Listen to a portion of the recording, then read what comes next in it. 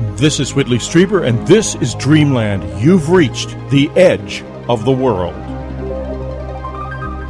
Last week, we had a very wide-ranging discussion with John Philip Santos, Jeff Kripal, and Diana Walsh Pasulka. This is a new format for Dreamland. We've never really done this before, but we are at a very important inflection point in the history of mankind and the history of the mind. And I thought that bringing these people together, this group together, who live and work right at the edge, would be a valuable and important thing to do. We've introduced everybody in the last edition of the show, so I'm just going to mention a few things about them. John Philip Santos is at the present time a teacher at the University of Texas, San Antonio, and I will be joining him in his course on October the 6th. And he is a remarkable man, and this is his first time on Dreamland, so I'll say a little bit more about him than I did the others last week.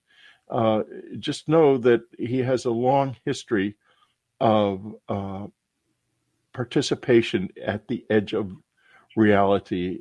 His course is, what is your course called, John? Unimaginable Encounters in Incredible Places. Right.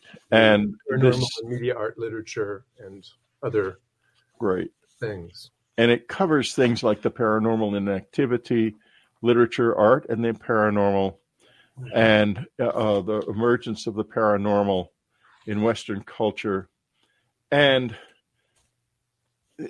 locating the borderlands in the archives of the impossible is one of the subjects. Jeff, of course, is my co-author on American Cosmic. He has a new book out called The Superhuman. Diana Walsh Pasulka is the author of American Cosmic, which blew up the UFO community pretty completely. And she's working on another book. She doesn't have a title yet, but I know enough about it to know that it's also going to explode in another hydrogen bomb. And welcome. I'm glad you're doing it. Last week,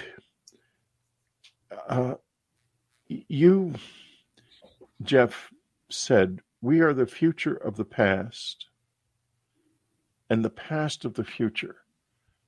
We are the future of the past is where I want to start this week, because the past, as we were talking last week, John, about Chauvet Cave and the 5,000 years that human beings spent working in that cave, I thought to myself, what about Göbekli Tepe, where they spent 1,000 years building those monoliths and 1,000 years burying them? They didn't have cities. They didn't have any of that. And as you pointed out in Chauvet Cave and in the other cave art, in fact, it's found in Southern Europe, the representations of the human form are so vestigial that you have to wonder if they'd even noticed themselves at that point, if they even were aware of what they were, except for the haunting presence of that one handprint through the cave. Now, this is where I want to begin, because aren't we at a point now where we are just noticing ourselves as maybe what we really are? And when we do that, we see this strange thing that you and I, the three of us, all, and most of us call the presence, that I started out calling the visitors, because I wasn't going to call them aliens. I have no idea where they're from. Or are they from us, Jeff? Is this a symbiotic relationship, as Terence McKenna said, with ourselves somehow? What are we, and can we find, by looking in the past, something new about ourselves, something defining, perhaps? Is that directed at me, Whitley? Is that a question? I directed the question at you, but it made you just topple over on your chair. I'm sure that John and Diana are ready to pitch into. What do you think? But I know very well you've got some things to say about it. Well, I mean, so I'll say a couple things. I mean, this is what the Superhumanities, the new book, is about: is that the human isn't what you think it is. You're not who you think you are. And you've often asked me. Lots of people ask me, "Well, have you had these sorts of experiences?" And I've had a few, but not many. I'm pretty much a dullard when it comes to this realm. You need to spend another night with me. yeah. I have roomed with you. It's not a good idea. But the other thing about that being a dullard is I just don't care, because I don't identify myself with myself. I identify with other people and with the species. And so when someone else has an extraordinary experience, I have an extraordinary experience. And I don't say that to be nice or altruistic. I really believe that. I believe we're all one another. And I think that's what a lot of this material points towards. I also talk about the future of the past a lot, because we are the future to the past. And the future, we are also the past to the future. And one of the things you learn when you spend enough time in the UFO realm is that time isn't what you thought it was either. Some people think that UFOs are time-traveling humans. I don't know if that's the case or not, but I certainly understand why they would think that. I don't know if that answers your question, Whitley, but I really do think we're extraordinary, and I don't think we're ourselves. I think we extend far, far into the environment and the cosmos in ways we don't understand. And I also don't think we're bound to time, like we're constantly told we are. This is my one beef with historians who seem to think they can only study the past, and that, time moves in like a linear arrow and it's all causal and material. And I'm like, I don't think so. I think that's certainly your Western material secular assumption, but that's just a belief system, and certainly does not jive with any of the other cultures and religious traditions I'm familiar with. So own your own relativity here, and take into consideration that other people experience temporality in radically different ways, including lots of people, by the way, in the Western philosophical tradition. Diana mentioned Nietzsche. I mean, he was famous for knowing that temporality is circular. And this was one of his final teachings that he knew nobody would listen to. And of course, that's why he spoke to us, who were future philosophers. Yeah. Well, you know as well as I do, Diana, the philosophers don't listen to. No, but we do. Yeah, but we do. I think he's great. And, yeah.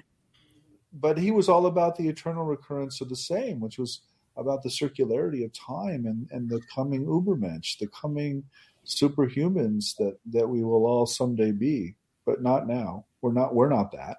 I'm not that. I don't know about that. I have my doubts. I think you might be more that than you have a lot of great comebacks, Willie. It's a great comebacks.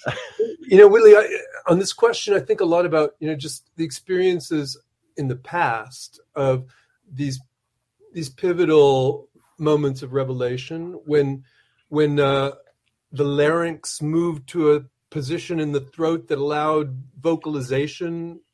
Did that happen as an event upon one person? Did it happen spontaneously in some kind of morphogenetic way across the planet? And how did they know something had changed? The intimations of immortality in the Wordsworth poem, where he kind of he's remembering the joy of childhood, and this was an act of invention. The idea of a kind of a subjectivity that was going to reach back and find its origins in early childhood, and it was really intimations of mortality. It was about kind of approaching death.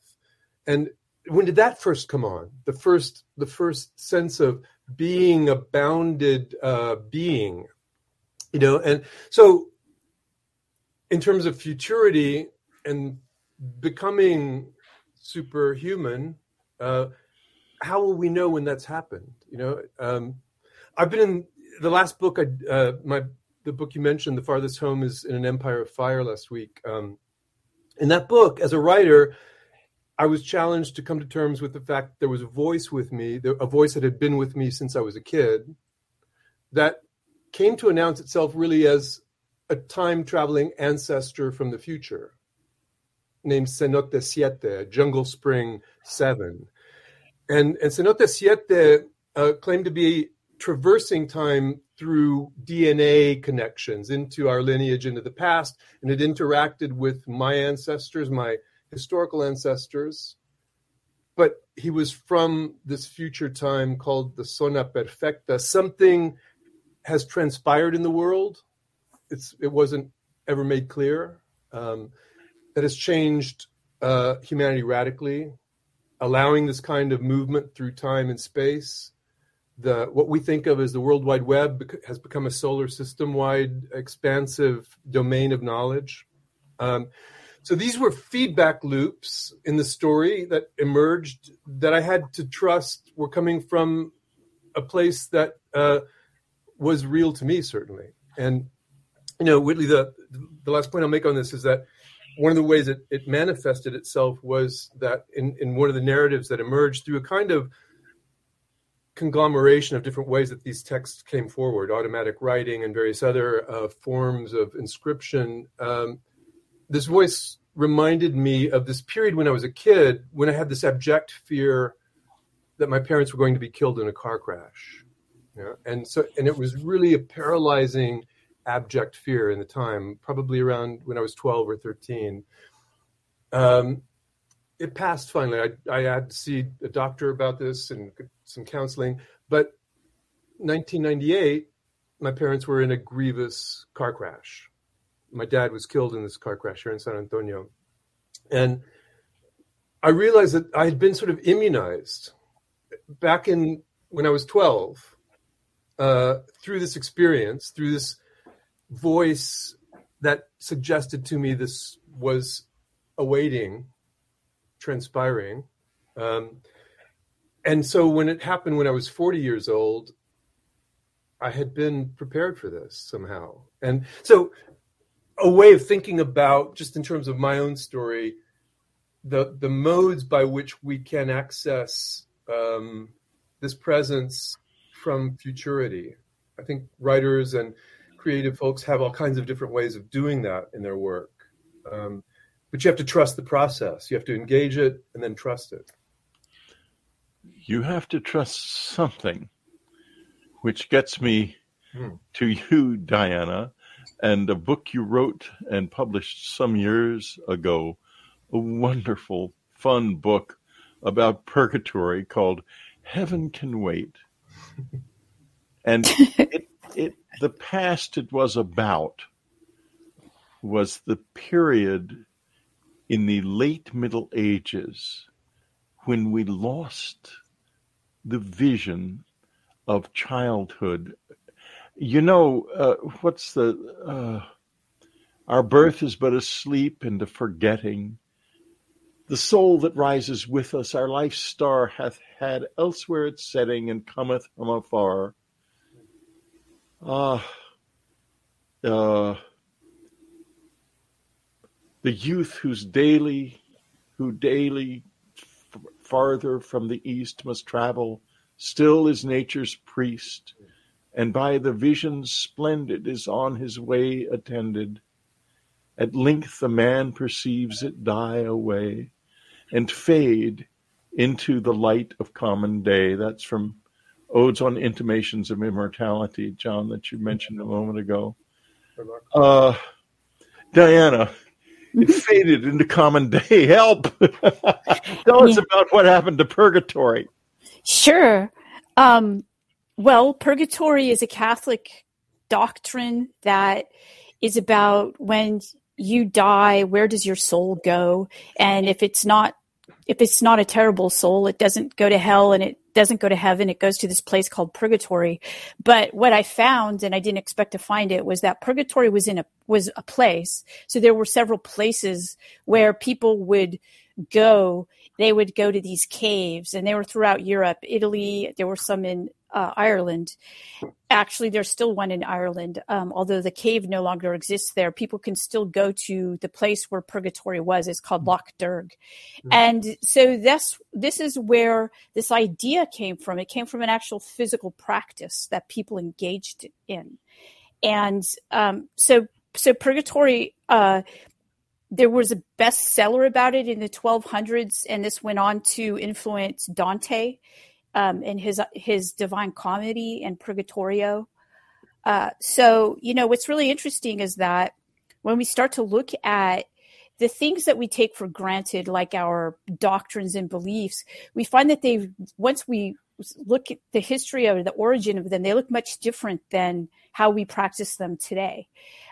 I wanted, if it's okay, just go back to what John brought up, because I think that that's a very powerful testament to this idea of timelessness, eternity, and knowledge. So, John, you just talked about a very intense experience of accessing knowledge that in our experience of time appears to be from the future. And you did this through basically a creative process. You listened to what our voices that informed your writing. I'm teaching a class right now about creativity and how to access this type of information, because what I found when I was working with people in our space program is that people who had this ability to, like Nietzsche has, Jeff, to access, information they know is going to happen. How do they do this if time is not linear? Obviously, we know that it's not.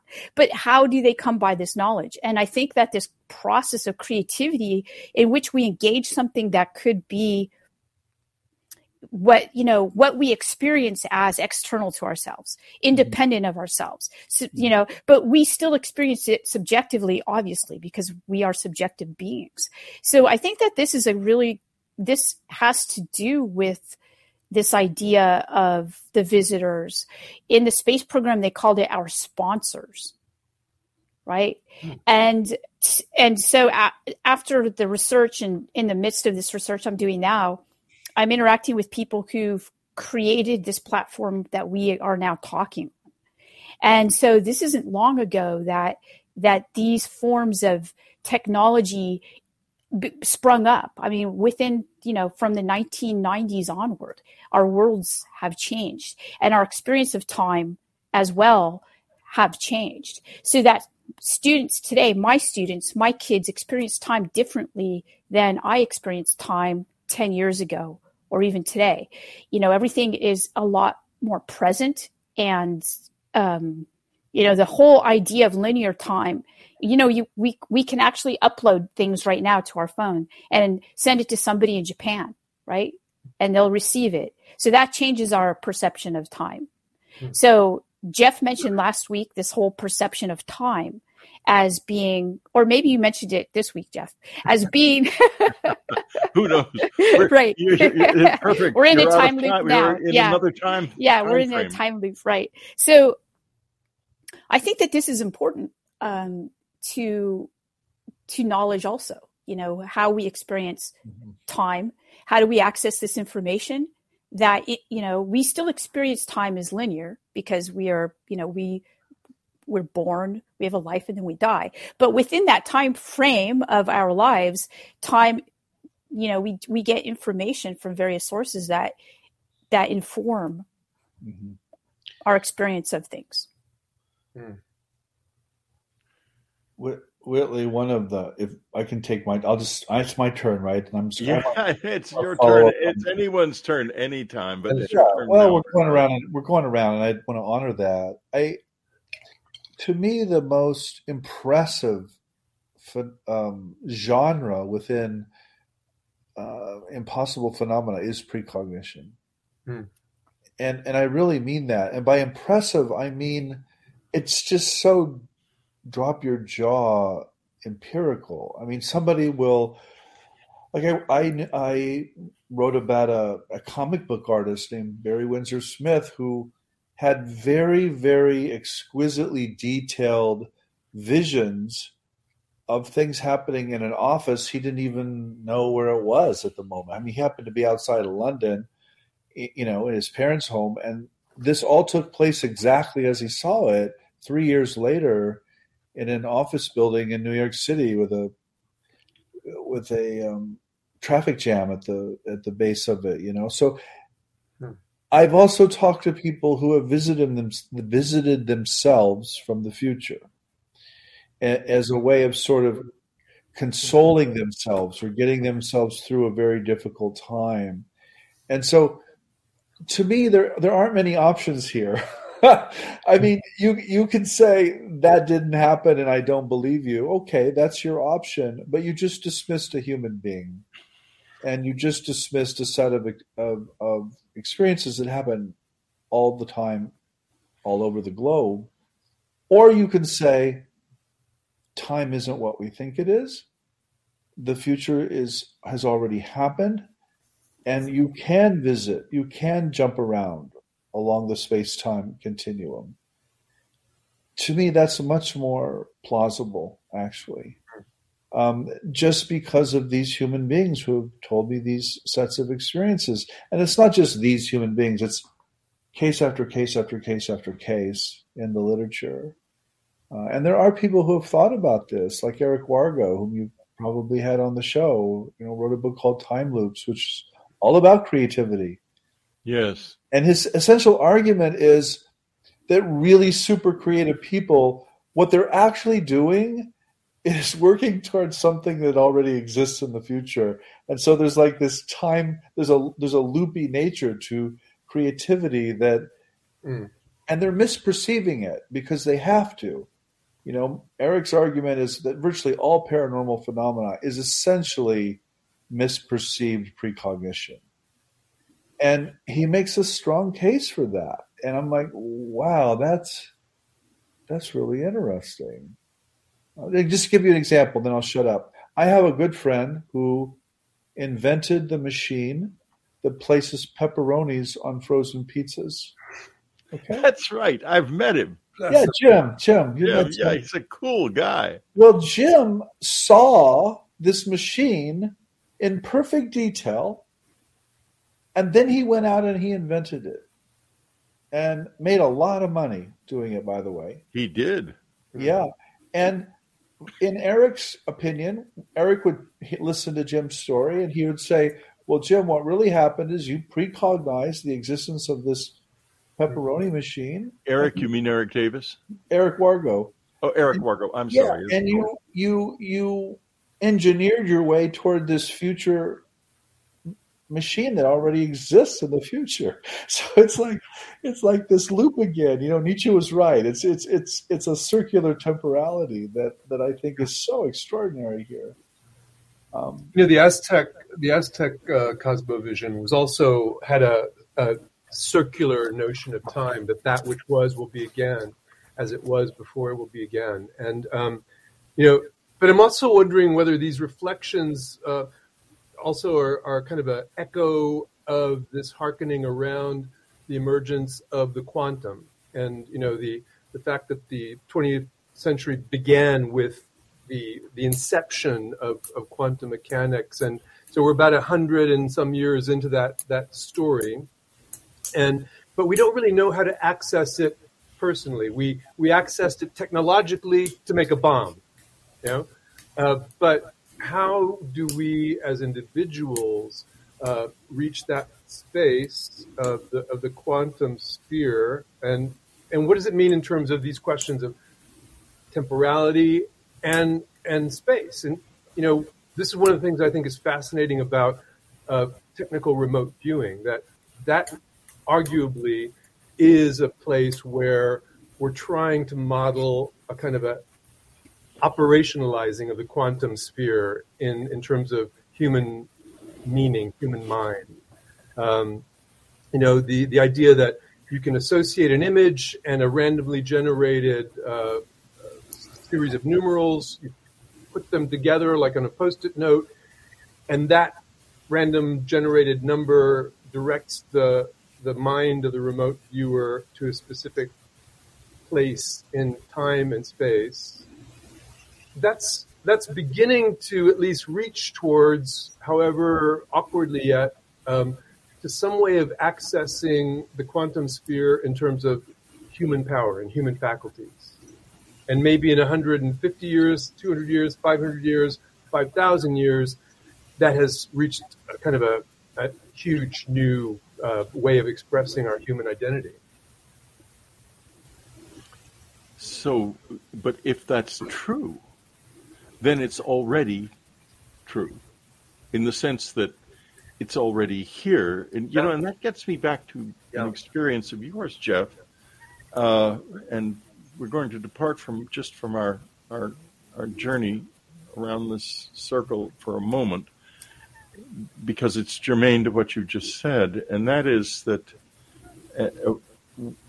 when you were with me that night and the visitor showed up and came close to you, you experienced, it was an experience of a kind of devastation. You felt like a sense of the world collapsing, or a great collapse of some kind taking place. And what was probably happening was something I had gotten used to, simply because it just happened to me so much, that when this presence comes toward us, close to us, we're no longer in linear time.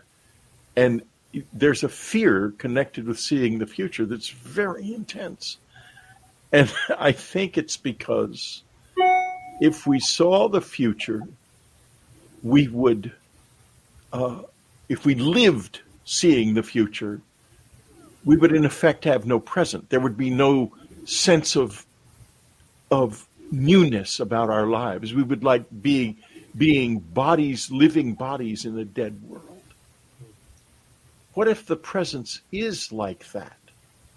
A living body in a dead world, because it has seen too much.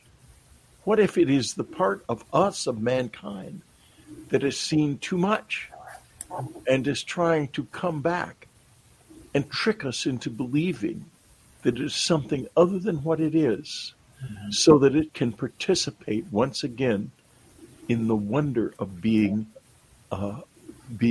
ignorant of the future? I want the three of you to respond to that. Jeff, why don't you start, and then Diana? Well, yeah, I'll say two things. First of all, that's Eric Wargo's argument, is that you have to misperceive precognition because to preserve that sense of that newness and that sense of the present. So the experience you're referring to with you, Whitley, this is why I think it's a mistake to room with you, is I experienced a very distinct splitting of consciousness while I was asleep, and half of me was clearly watching something in the room, and I distinctly heard it say, "Oh my God." And it was me saying that. I heard me saying that. But the other part of me, the sleeping or aware side of me, didn't have a clue, didn't see anything, and was had its eyes closed, was looking the other way. So there was this split, in consciousness that was very distinct and very obvious to me. The other thing I'll say is one of my favorite writers of all time is Philip K. Dick. Me too, I think. Wonderful. And one of the reasons I love PKD is he had a series of revelations. He called them revelations. And he experienced what he called VALIS, which was his acronym for Vast Active Living Intelligence System. It was essentially a cosmic mind in the far future to which we were all headed or moving. It was very Terence McKenna-like kind of vision. But what he said late in his life, which has always struck me as really amazing, was that actually what VALIS probably was his own mind in different parts of his life cycle, all laid out, and he was experiencing himself throughout his entire life cycle. So it had this sense of omniscience and this sense of vastness to it and it felt like a god. He says, that's how we would perceive a human being if we perceived the full lifespan of a human being, much less a human species, right? I mean, if you experience the entire species into the far future, you would experience that as a deity or a divinity or a cosmic mind. And so I've always thought, wow, that's an amazing way of thinking about the human species. And it's also what I mean about making the impossible possible. The only reason we think things are impossible is because of our metaphysical assumptions. That's it. If you're a materialist and you think there's only a physical linear causality, then all this stuff is nonsense we're talking about. It just simply can't happen. But if you break out of that metaphysical system and you think, for example, that all time already exists, well, then precognition isn't only possible, it's predictable. Of course it happens. Because people snap out of that location in space and time all the time. So I do think this is like a really important issue, because we have to realize that what we consider to be impossible is a function of ourselves and our assumptions. It's not a function of the way the world actually works. And I think this notion of time is probably the best place to show that. Diana, you know people who work with the materials. We all do. I mean, I don't know if you do, John, but Jeff and I also do. And they have bled the discoveries made from these extraordinary and anomalous materials out into the public space in various ways. One of the first people I ever talked to in this field was Dr. Robert Sauerbacher in 1986, who was introduced to me by Stanton Friedman. He was a metallurgist, and he told me, he described the materials to me that have eventually come into medical technology, into aerospace technology, and many other technologies. Where are they from, do you think? Could it be that the future threw something back at us, and in order to change its own reality somehow? What have you gleaned from people like Tyler? I know this is something that must have come up from time to time. The question of the materials? Of the materials and where they're from. Are they from another world? Are they from the future? Or both? Yeah, I think that, well, obviously that's a very good question. Whether I can answer it, I don't know, but I can talk a bit about my experiences with people who study anomalous materials and what they think, and, and contribute to this discussion in terms of basically this history of what John mentioned earlier, this kind of giant internet, right, in the cosmos that somehow seems to have, for want of a better phrase, a mind of its own. Okay, so could this be the supermind? And I know, Jeff, that would make you horrified to hear, because it is technology, and right. I know how much you love technology. So, all right, so yeah, so I mean, there's this idea, this thing called the noosphere, which was coined by not Chardin, who's in the Catholic tradition and is a Jesuit scientist and anthropologist, but a Russian person who is actually a cosmist. And a cosmist is a person who, and we have cosmists here, we just haven't named them. And they're people who believe that in many ways we live in a cosmic society, and we're beginning to understand ourselves as stellar beings, and we have communication with things that were once called angels. Now we call them extraterrestrials or sponsors or visitors. And a lot of times they speak to us symbolically. Okay. A lot of their language is symbolic, math symbolic. Okay. So the ways in which we have achieved getting off of Earth have been through math and equations and things like that. So the symbolism of the mythologies, the religion, and things like that. So this is kind of the interface. This is how we understand. So all of a sudden, Whitley asks, where do these materials come from? Are they like from the future, and are they throwback or something like that? Were they already here? How come, I have some friends who are scientists and ask me, how come they've only been found here in the United States? And so apparently they've been found in other countries too. Like, why don't we know more about these types of materials? Well, it seems that we're only able to acknowledge how anomalous they are through our technologies. So we have quantum microscopes that can look at them on these levels, that understand the ways in which they work, their isotopic ratios and things like that. So I think that technology is not something that we need to say is separate from us or a tool from us, but is actually part of us. Could they be tech? Could they be us from the future? Could we be tech? That's what Tyler thought. He thought that we actually were technology, that we just didn't recognize ourselves as such. Do we misrecognize ourselves as what we aren't? Okay, so these are all questions that I have, and I don't really have answers to, but I do have this. I am now working with people who are technologists. And like I said, I have created a lot of the technology we're using now to talk and talk to people from all over the world.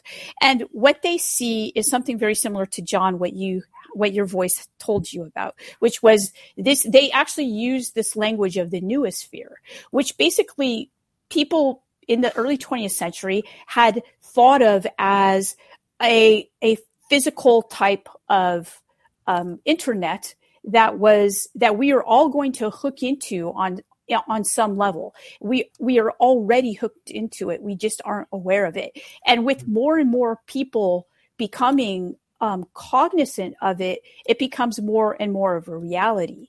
And so could the material, so Whitley, you specifically asked me about these materials. And what I think is really interesting is that these materials are, we wouldn't actually even consider these materials anomalous unless we had technology to show us that they were. Mm-hmm. And this is happening at the same time that we have the Webb telescope showing us what's, other places to be in the universe and what happens there. So, we're opening up our worlds at this very macroscopic level and microscopic level at the same time. Dr. Sauerbracher said that the material that he had studied, which I think it must have been the same material that was taken to Wright Field from Roswell, had possessed its extraordinary strength because there was a molecular grid in it. It was, in other words, it was fabricated at the molecular level. Amazing. John, I want to go back to, I want to slightly change our direction here. I want to go back to Maria of Agreda and the location that these materials that we're talking about were found. It happens that the apparitions and the donation site that Diana talks about in American Cosmic are within a few miles of each other in the world. Now, contextually, I'm sure you're familiar with a wonderful book by Miguel Leon Portilla, Aztec Thought and Culture. Of course, yeah. Which makes reference to the extremely subtle vision of time that was present in the Aztec culture. So wrapping all of that up into an easily digested bundle as a question, here it is in your lap. Good luck. Well, Whitley, the Maria de Agreda story is so fascinating in terms of, the greater Southwest and the borderlands platform or stage for all of these events. there are stories, the core story is that she was reading the accounts, the stories of Bernal Diaz de Castillo, the conquest of Mexico. She was reading early explorer accounts of encountering these indigenous peoples in the northern part of New Spain, which is what is now New Mexico. And a particular tribe there, the Jumanos, who she was targeting the Jumanos. So she had a target. She had an actual destination in her psychic bilocations. Here in San Antonio, the Coahuilteca community claims there are stories of manifestations of a blue lady here. So she might have misfired. The geolocating in that time wasn't as advanced as it is today. She didn't have a GPS working on her behalf, but she was preparing for the arrival of the gospel. She wanted to, in her interactions, the psychic interactions, she sought to prepare them, to kind of get them prepped for the arrival of the ministry. What's interesting about the way that that kind of the esoteric can engage the historical is that later, one of her disciples, so 100 years later, one of her disciples becomes the figure who brings the missions to San Antonio. And he sees what he's doing in the creation of the missions in San Antonio as the fulfillment of this visionary project that had begun a century before. So he was in interaction with that deep past, And Leon Portillo, gives us a great glimpse into not just the temporality, the Aztec world, but for the Aztecs, they had the idea that the inframundo, the inner world, was coterminous with the evident world, and you could access it through gorges and caves and springs. So it wasn't as if it was some beyond. You could interact with forces that were beyond the human in these particular geographic settings, and they still exist throughout Mexico. And there have been extraordinary discoveries at Teotihuacan in the last 15 years, the Great Pyramid City outside of Mexico City, the place of the ancients. And these discoveries are revealing just how performative these beliefs were. That we can be in contact with the archive of our ancestries and be in conversation with that archive, but we have to bring it into the repertoire. We have to bring that knowledge into some kind of active repertoire. You dig a tunnel, you create a ritual space underneath the pyramid of Quetzalcoatl. There you're going to kind of perform certain kind of core ritual observances that are going to keep the universe in order. So we're just discovering this now. We're in the golden age of Mexican archaeology, but we're learning about the ways that the Aztecs were active in the Aztecs and the Teotihuacanos, the ancients of Mexico. They activated these knowledge traditions. And so, the priest who comes to San Antonio to build the missions, he was activating this prophetic tradition of Maria de Agreda. And we're learning much more about early Mesoamerican civilization, the way that they activated their deep knowledge traditions. So, it's one of the reasons why I think just a moment here to acknowledge the extraordinary event of the opening of the Archive of the Impossible at Rice, that we have here this repository of letters you received, Whitley, the communion letters, material relating to psychic remote viewing, a host of other different domains. But the fact that we're building this archive so that we can craft this new repertoire, we can activate this new repertoire. So that's something that people can visit. They can read through the communion letters. I don't know how many there are, Whitley, about 10,000 or something. I don't know how many there are in the archive. I haven't counted them. I think it's well over 10,000. Well, I thought this is something I could do in a day. I'd go in there and have a look. And then I see they start bringing out box after box after box. I've been working on a book called Them about the visitors that uses just 10 of the letters and does a really deep analysis of the cultural implications of and the message in these encounters. Thank God Anne saved those letters. That's all I can say.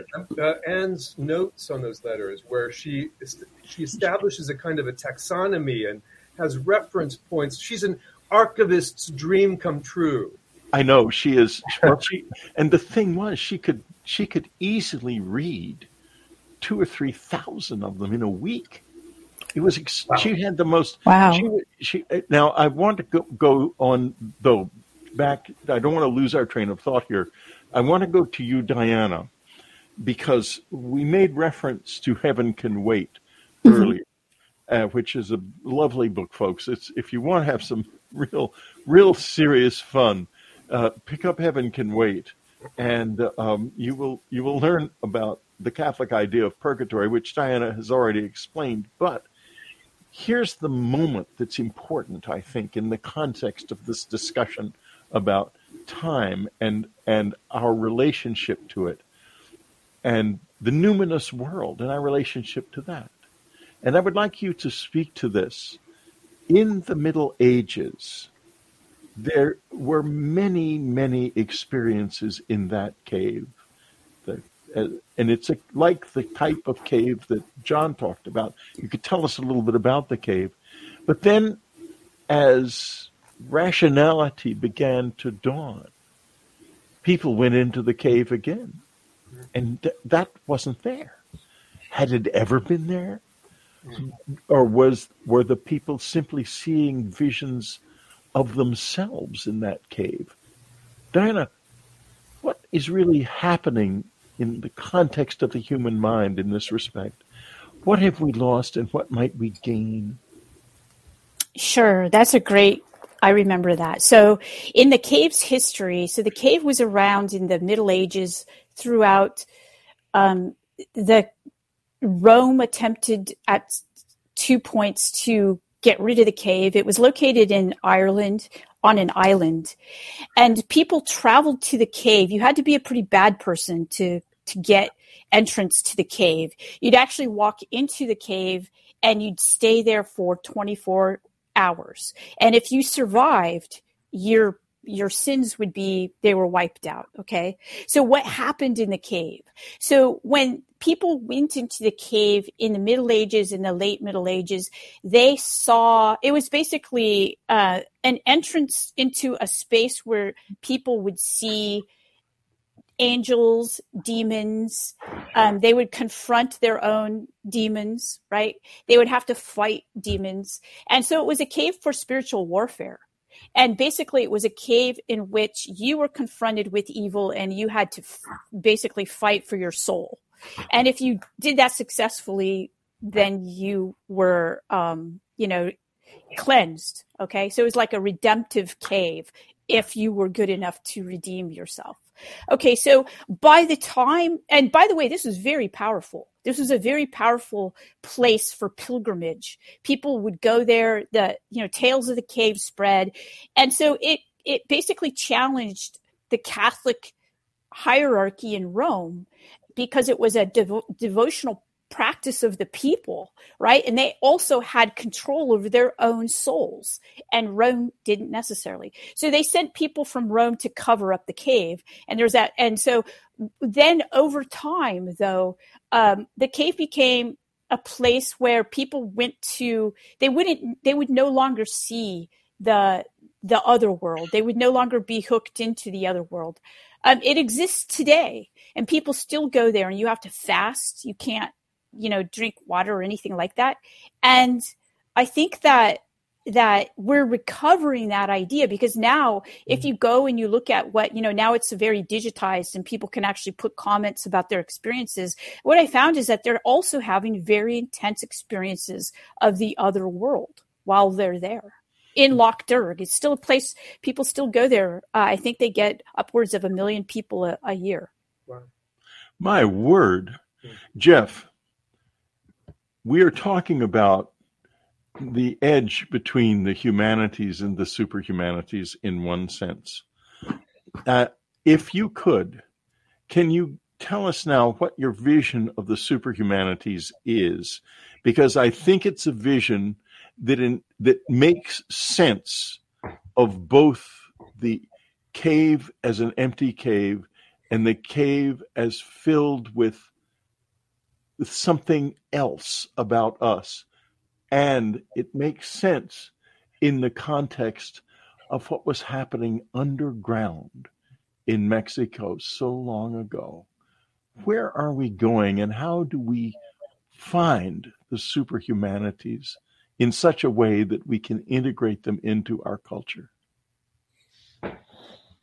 Well, what the superhumanities are, the humanities as they exist today in the university that can take seriously these extraordinary experiences that everybody has been talking about for 2 episodes. And the argument is not that we'll land on some solution, but that if we pay attention to these phenomena, we will gradually shift what we think a human being is, and so what a human being will become. In other words, it'll become culturally influential, and we'll change ourselves by thinking about ourselves in different ways. And all of these debates between the superhuman and the human will remain. They won't reach a resolution, but the superhumanities is that process in which we try to relate those 2 dimensions. And the example I give at the beginning of the book is, look, for literally hundreds of centuries, the medieval Catholic Church tried to argue about whether the contemplative life or the active life was superior. And the result of that debate was not a solution. It was the production of different religious orders who landed on different accents. You know, some of the monastic orders said, no, the contemplative life is the way to go. This is what we're going to emphasize. Other religious orders emphasized the active life, and they founded hospitals and charities and worked for the poor and missionary activity, whatever they did. There was no resolution between the contemplative and the active life, but there were a solution. There were a series of social institutions that were created out of this debate. And that's really the argument, Whitley, is that once we acknowledge that the superhuman exists and that we're it, but we're also the human. We're also a political animal. We're also social. We're also in a historical context. And once we try to relate those 2 things, we're going to come up with new social institutions and new visions of who we are and what we can become. I think when we acknowledge the existence of the superhuman and we look back across our past to our myths and our culture as it was, we see a different world. Yeah. Can I say something there? Because it goes back to what Diana said. Yeah, so sure. There are wonderful passages in Nietzsche's unpublished notebooks, which are now published, by the way, and translated. And one of the big questions he keeps asking himself is, have there already been superhumans? And he basically says yes. And then he'll say no, and then he'll say yes, and then he'll say no. But where he really locates them is in the religions and in the mythologies. And he says, well, clearly we've had this vision for a long, long time, but they're still coming. They're still on the future horizon. So I just love that, because he struggles with the question, and he doesn't really land, you know? Mm. You know, I think in so many ways that we're operating, our operating system, to use a technological metaphor there, you know, our operating system is essentially still the construction of subjectivity that Wordsworth launched, you know, so with the intimations ode, the idea of this kind of a subjectivity that has this range of time, memories of childhood and formation and coming of age and such. So we're still operating under a pretty old operating system. There hasn't been a kind of update, you know, and this update is is the conversation that we're having, in a sense that, it occurs to me to ask the question, like, why is this happening now? Mm-hmm. We may not be able to answer that question. It could be the onset of quantum mechanics 100 years ago, or the detonation of atomic weapons that pierced the dimensional veils of the universe and got us some new attention. But the fact is that we are having the conversation. So we may not be able to answer why this is coming on now, why the cycle moveth, in Madame Blavatsky's terms, the idea that in this time the cycle moveth. But I think it's undeniable from a conversation like this, and these conversations, I'm sure, are happening many other places around the world, evidence that the cycle doth move at this moment. But John, I have a question. Yeah. Why do you think we haven't experienced an update? Well, I think what you talked about earlier, Diana, was, in talking about our interface with technology, that is one place where we are rehearsing. We're rehearsing a new way of some newly dawning faculties, in Frederick Meyer's terms. We're staking out ways of being that one day we may wake up and be able to access without the tool, without the Samsung or iPhone or whatever. So, wait, John. Rehearsing our way in. So I would suggest this. In our past, Homo sapiens existed alongside Neanderthals, right? For a while before Neanderthals kind of went extinct. Yeah. What if we're doing that now? Yeah. So we wouldn't. I mean, comparison. Yeah. We wouldn't necessarily, identify, with the other. I mean, Elon Musk has said that we're bootstrapping the next species, humans, Homo sapiens, at least. That's pure X-Men. Yeah, it sure is. It's fascinating, though. I mean, it's basically. I think it's happening. I think we're here already. Yeah. In George Dyson's book, Darwin Among the Machines, George, this brilliant writer, son of Freeman, brother of Esther Dyson. In his book, Darwin Among the Machines, he really traces our interaction with technology from its earliest origins in terms of mathematics and then the development of difference engines and early computing. He grows up in Princeton, New Jersey, walking in the woods where he finds the ruins of the first IAS computer, the first Institute of Advanced Study computer, is in an old barn. It's this huge apparatus in an old barn. So he has this encounter with this archaeological evidence of another era of humans playing with the idea of machinic knowledge. And he, in a sense, claims in this book, or he says that the story there tells that we are, in a sense, handmaidens to a new kind of human becoming that is very involved with AI. That our own destiny, our being, and the prospect of our transformation is deeply bound up in this. So when you think about like the proliferation of videos of unidentified aerial phenomena, just the proliferation because of the way that we have access to cameras now spontaneously, ranging all the way to the very technical imaging used in the TikTok videos, that suggests that we're in this kind of rehearsal phase of a new way of interacting with the phenomenon.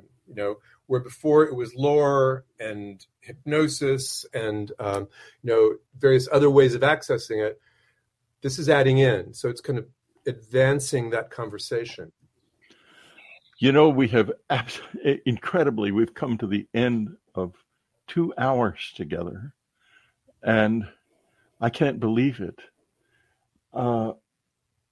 We have this kind of conversation is very necessary, and it has to expand, and you guys have to take it out into the world, because this is how we need to interact with each other in order to find a way of thinking about the present and